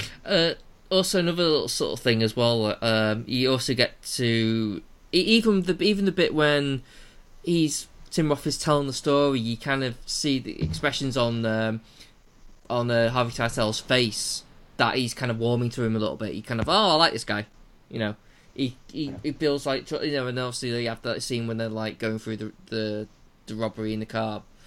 You get like it's you're seeing the bonding rather than having to be explained that these two are bonded. It's just little. The other thing, of course, is they've got to skirt the fine line, because if Mr. White went up to him and said, "Actually, I'm called Larry Smith and I've got a wife and I've actually got 2 kids and I'm from Oakland," and so on, that would break the rules so far that you wonder if you could trust him. And the same would be true the other way. Tim Roth Orange has got to skirt this fine line of dropping in personal details so that he's trusted, but not dropping in so much that he's distrusted. And that's really masterfully written. Especially because he's kind of like a mole within a mole. Yeah, exactly that. I think it's outstanding. He's very deep undercover. Yeah. And then that's more or less the end of the film, because we come out of that to back into the warehouse where that pole of like tension just drops immediately again. He's lying there damaged, but he explains to the cop. Yeah, he explains to the cop that like, look, we're just waiting for. We're a block away. The police are a block away. They're waiting for the boss to show up, and then they'll say. So basically, he's like, all I have to do is hold them off with as crappy explanation as possible. It doesn't matter. Hold them off enough so the boss gets here, and then once that happens, we'll be good. The police will come in. But of course, the worst person he could have shot is blonde. Yeah. Because that's the one Joe trusts and nice guy Eddie trusts. So because he's been nuts in the wholesalers, they assume that they can pin it on him and go, well, he's nuts. Yeah. And of course they've gone, oh, he started shooting the place up or whatever. And they just go, well, he just did 4 years for us. Fuck off. That doesn't make sense. And you think, shit, it doesn't, does it? It doesn't. And there's no argument to it. And he goes, well, I swear on my mother's grave or something like that. Or my mother's eternal soul, he says. Yeah. And it's like, do you know what? I think I know this character well enough to know his mother must already be dead or something like that. He's sworn on something that's of no consequence. He must have. But so immediately we get to the standoff, which is taken from that Asian film. I forget the name of it. Which film did he copy for that bit? Oh, Ring of Fire, probably. Right, okay. Ring of Fire... it's not Ring of Fire. Is it City on Fire? City on Fire, yes. City on Fire, that's it. That's it. I have seen that, but long time ago. So we end up with Joe goes to point the gun at Orange because he says he's the one I'm not sure about. And I shouldn't have taken him onto the job. It's my fault. White then, in a misplaced sort of paternal kind of protection of Orange and the bonding they've had, points one at Joe. And then Eddie, instinctively trying to protect his father, and it is his dad because he says, stop pointing the gun at my dad, points the gun at White. So you've now got a standoff. The only one that doesn't have a gun on him, actually, theoretically, and I say theoretically because something goes wrong in the execution, is Eddie. Yes. Basically, everything gets hyped up. Who shoots first? Is it? It must be the what's his name? Do you know what actually happened? Joe. One of Harvey Keitel's squib went off. That's what happened. It was an error. It wasn't meant to happen. But because you've got Pink under the stairs, hidden in what could be in sight of it, I've always assumed it was him till I read it was a mistake. I always thought Pink shot Eddie from his sort of hidden vantage point. Yeah. But it doesn't matter. The point is they're all basically shot at the same time. Joe and Eddie are killed outright, and then you've just got White's still alive, but he's injured. Yeah, and Pink just goes fuck and then runs out. Takes the diamonds and fucks off. Yeah. Assuming he gets caught by the police outside, though. The police are right outside because they're straight on to Mr. White, aren't they? Yeah. And then you kind of Orange for some reason then confesses, even though what's the fucking point now? But he does, just out of conscience. His conscience. That's yeah. What it is. And he's kind of like, oh no, not again, and he contemplates whether to shoot him or not, and the police come in, and of course he's got a gun at one of their own's head as well, so it just becomes, they take him out effectively as we cut to black. Does he shoot him though as well? Because I've read it in the terms of like, well, let's fuck it, let's die together. I don't know. Is the honest answer. I think White is definitely shot because you see him sort of lurch backwards, but who knows? I don't suppose it matters at this stage because by now Orange was already dying and he's been shot a second time. So I'm at least. So I don't think his chances are good as it is. And then I love the song they go to at the end because it's just like a lime in the cooking and a lime. Yeah, but it's got references to like a bellyache and things like that, and of course he's been shot in the gut. Or is it because she's pregnant? No, it's because Orange is shot. I don't know what you're talking about. It's because the woman. I don't know. I majorly misread that song. I always thought it was because she was pregnant, but maybe not. It's the relevance of the song of the album to this film and this part of the film. Exactly. It's coconut. So if you think that's it's because it's about bellyache because he's been shot in the belly, then clearly that's on the on a par with on a par with my comment about the titles being orange and Orange is the Rat. Well, no, they're not at all. Because they just chose a colour that looked kind of cool at the start of the film. It's kind of 70s. That was actually more gold than orange anyway. At this point of the film, he has to pick a film to close it that's 70s. Exactly, so he goes for that one. And he picks Coconut by Harry Nilsson because it's just got a funny line about Because it's very 70s. having a bellyache. Yeah. Great film, this. Yeah. Yeah, I've really enjoyed it. So, yeah, I mean, I suppose we should have done, like, this out of sequence. Should have done, like, fun facts, talk about the film sequentially, final thoughts, first thoughts. I should talk a load of shit, and then later on you get, like, a scene that shows you how I learned to talk shit. Yeah. Yeah, there's you getting taught by your mentor of how you be able to talk. Yeah. It would be Pai Mei. Pai Mei would be teaching me dick jokes in the mountains. And at some point there'll be like cut to a Skype conversation with me and Becca talking about Bonds, and then be all kinds of stuff. So Dave, when we go live in a minute and you tell the story about shitting yourself on the M6, you've got to make it naturalistic as hell, baby.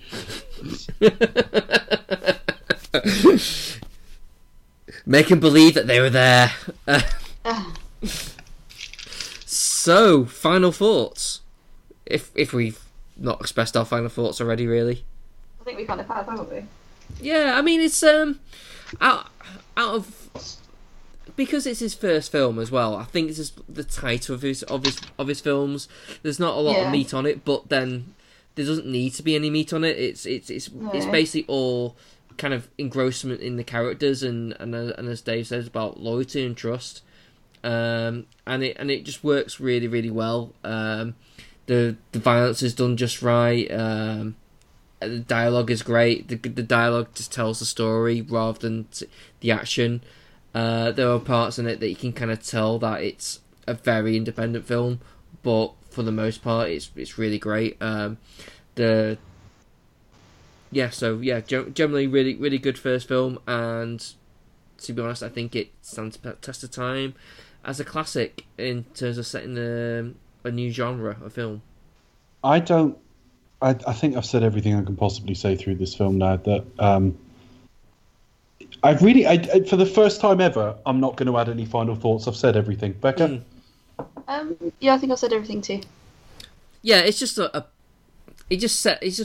the occult mark in pop culture. That's pretty much what Reservoir Dogs did. Reservoir Dogs, yeah.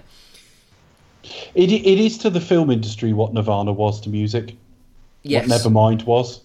I would argue far more influential, actually, because I think Nevermind is importance is kind of overstated. But well, to be fair, you know, over time, Tarantino didn't blow his head off with a shotgun, so no, he didn't. To be fair, but yeah, and not only that, like I kind of quite like the Foo Fighters. Well, I love both. I love Nirvana and Foo Fighters equally. Yeah. Oh, I have 104. Oh, this is pretty good. And I have 104 friends. Are we all here? We're all here. Okay. I heard something. I thought someone fell off their chair. So. No, I knocked my microphone over. I was so excited about. Yeah. It was. Oh, right. Having 104 friends. Yeah. That is damn exciting. But yeah, no, it's Reservoir Dogs, people. So, any fun facts, Becca? Couple really. Only a couple? Oh, come on. Yeah, I've got 5. They might be, that's the standard number then. Cool. In a 2009 interview, Tarantino said that he's proud of his film regularly appearing in top 10 heist movies when you don't actually see the heist, so that's pretty cool. Fun fact number 2, obviously we were talking about the budget earlier and how low it was. Hang on, sorry Becca, sorry to stop you, but is that actually a list? Heist movies where you don't actually see the heist?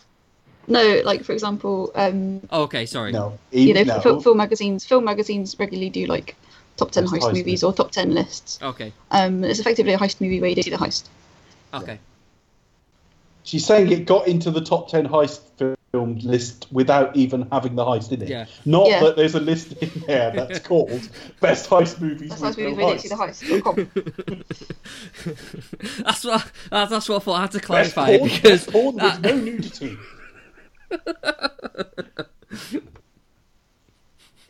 Fun fact number 2: the budget didn't cater for traffic control or police assistance. So the scene where Mr. Pink, I was going to say, pulls a woman out of the car, removes a woman from her car, had to be done on a red light, and he could only drive away on a green light. Fun fact number 3: Tarantino tends to avoid product placement, and he only uses brands that are no longer around. Like, for example, when Mr. White offers Mr. Pink a just-filled cigarette.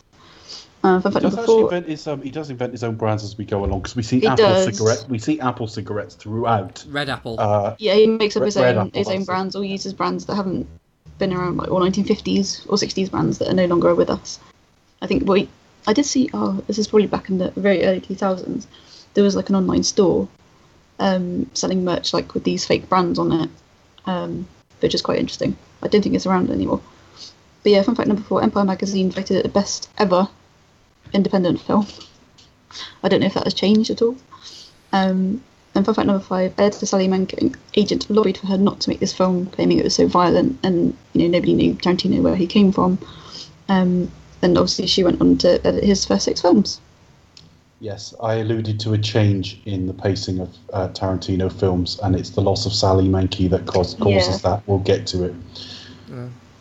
Also, Tarantino was originally going to play Mr. Pink, but was he now? Yeah. Which Which kind of makes sense because Mr. Pink is very Tarantino-esque. Totally. I could see it. What I did think about is, why hasn't Steve Buscemi been in more Tarantino stuff? Yeah, he's he's got a cameo next week, and that's it. Yeah, I just think it just seems such a match. It's like, well, you put Steve Buscemi in a Tarantino film. It just seems like an odd thing. Buscemi is the bride. Well, he's got the looks. Yeah. Wiggle your big toe. Has he got the touch? And apparently Michael Madsen had difficulty doing his that infamous torture scene because he doesn't like violence that much. Actually, really? There was a point I read because there's this little bit of improvisation in this script, not a huge amount in the script. Sorry, on the set there was a little bit of improvisation, and the line about I don't even remember if it's in the final film in this form, but Marvin says about having a kid at home. Says he's an 18-year-old kid. Michael Madsen had a very young child at the time, and he had to stop. He just momentarily thought about it too literally and couldn't continue the scene. Which apparently is actually in the film as well. Part of that is in the film. What, the pause and all that? Yeah. I meant to look out for it today because I was actually reading stuff earlier and then watched the film and didn't give that bit of thought. But it could be down to... It could have easily been played off because he does pause a lot in terms of sort of like, I'm just going to just take my time with this. Which kind of adds to it, I guess. That's it, isn't it? I think that's a wrap, folks. Yeah, I think that we've said everything we can say on it. I think kind of that will probably be our tightest episode of the series, which is kind of appropriate given the film. Yeah, I mean, I was concerned because of the nature when it came to talking about film sequentially in terms of how the film kind of goes back on itself all the time. It's like, okay, this. But it doesn't actually, though. I mean, it does. Yeah. But that hour in the warehouse is actually linear. So if you just think of it as an hour with little cutaway stories to augment how they got there, I don't actually think of it as anywhere near as disjointed as Pulp Fiction is. It's not, and then Pulp Fiction is 3 separate stories, isn't it, really? But even then, they've got overlapping timelines and stuff like that. So Pulp Fiction can be a difficult film to piece together. Yeah. I don't find it that difficult, but I know a lot of people do. Once we get out of it, as if we're going to sort of like, once we get out of Pulp Fiction, once we get that out of the way, it's pretty more more linear, isn't it? It does get much more straightforward, actually. Yeah. I mean, Kill Bill 1's the Kill Bill films are slightly out of sequence as well, but they signpost where they are, and that's more about pacing of a film. Yeah. That's more about It's acknowledging that in real life things aren't necessarily going to happen in the most cinematic sequence. So the events happen in like a normal sort of life order, and then he rearranges them into a more cinematic order and then points it out to us. It's kind of cool, but we'll talk about it when we get there. So, social media, guys. Yeah, okay. You can find me at the Pasty Kid 1976 on Twitter. You can find me at Cinematronics on Twitter. You can find this website at cinematronics.co.uk, where you can find this podcast and the other podcast, which I rarely update. The podcast I didn't update podcast. Yes, the to be continued podcast that you might find occasionally, but yeah, you can find any stuff at that website. Sorry, I wasn't really listening, but I caught the end of that. So can I just instinctively do my normal reflex action of coming soon, summer review 2018? Yeah. Yeah, we were talking about doing maybe like an end of year review, but we'll see if we can manage to do that. But yeah. Yeah. We haven't said which year. So, David, what do you think of 1954? I thought it was disappointing because Marty McFly hadn't invented rock and roll yet. Becca? 1954. Great Scott. What? Or rather, 1983. Selena Scott. Yes, you can follow us on Twitter at Expect Us to Talk. Also, we're also on iTunes and Stitcher. If you're on iTunes, type in "Do You Expect Us to Talk?" And you can also give us a glowing 5-star review, as it'll help us rank higher and attract more listeners. You can also search for us on the YouTube. If you search in "Do You Expect Us to Talk?" and find us there. And we also expect us to talk on Facebook. And if you want to, you can email us. Grindr. No, sadly, we're not on Grindr, and we're not on Tinder either. All right then. Because we are all spoken for. Thank you very much. By our fans and our listeners. I was going to say, nice backpedal. Married to the podcast. Although Chris is currently available. I tell you what, my heart just... Am I? I tell you what, right, my heart just... Are you? My fucking throat when she said that. So, where's that link? I figure either of you are always trying to, like, pair us off, so I'm like, oh, Chris is available, so... Who am I trying to pair off? No, it's just, the last couple of podcasts are always like, oh, trying to pair us off, but it's like, no. You've lost me, but all right. Yeah. It's never mind. So Becky, you're saying you're not single anymore? That's none of your business. Okay, that's a yes. Hang on a minute. What do you mean it's none of your business? If you knew that, she must have told you. In which case, it was your business. Why has it suddenly not become your business? I did tell you a couple of podcasts ago. Listen. What, you want I me to go back? Why would I news. go back and listen to podcasts when I could just ask you now? I'm not going to bloody tell you. I told you before. Anyway. So that's a yes anyway. Look what this idiot did in America. No. Oh, we're doing Alan Partridge references. That's perfect, actually.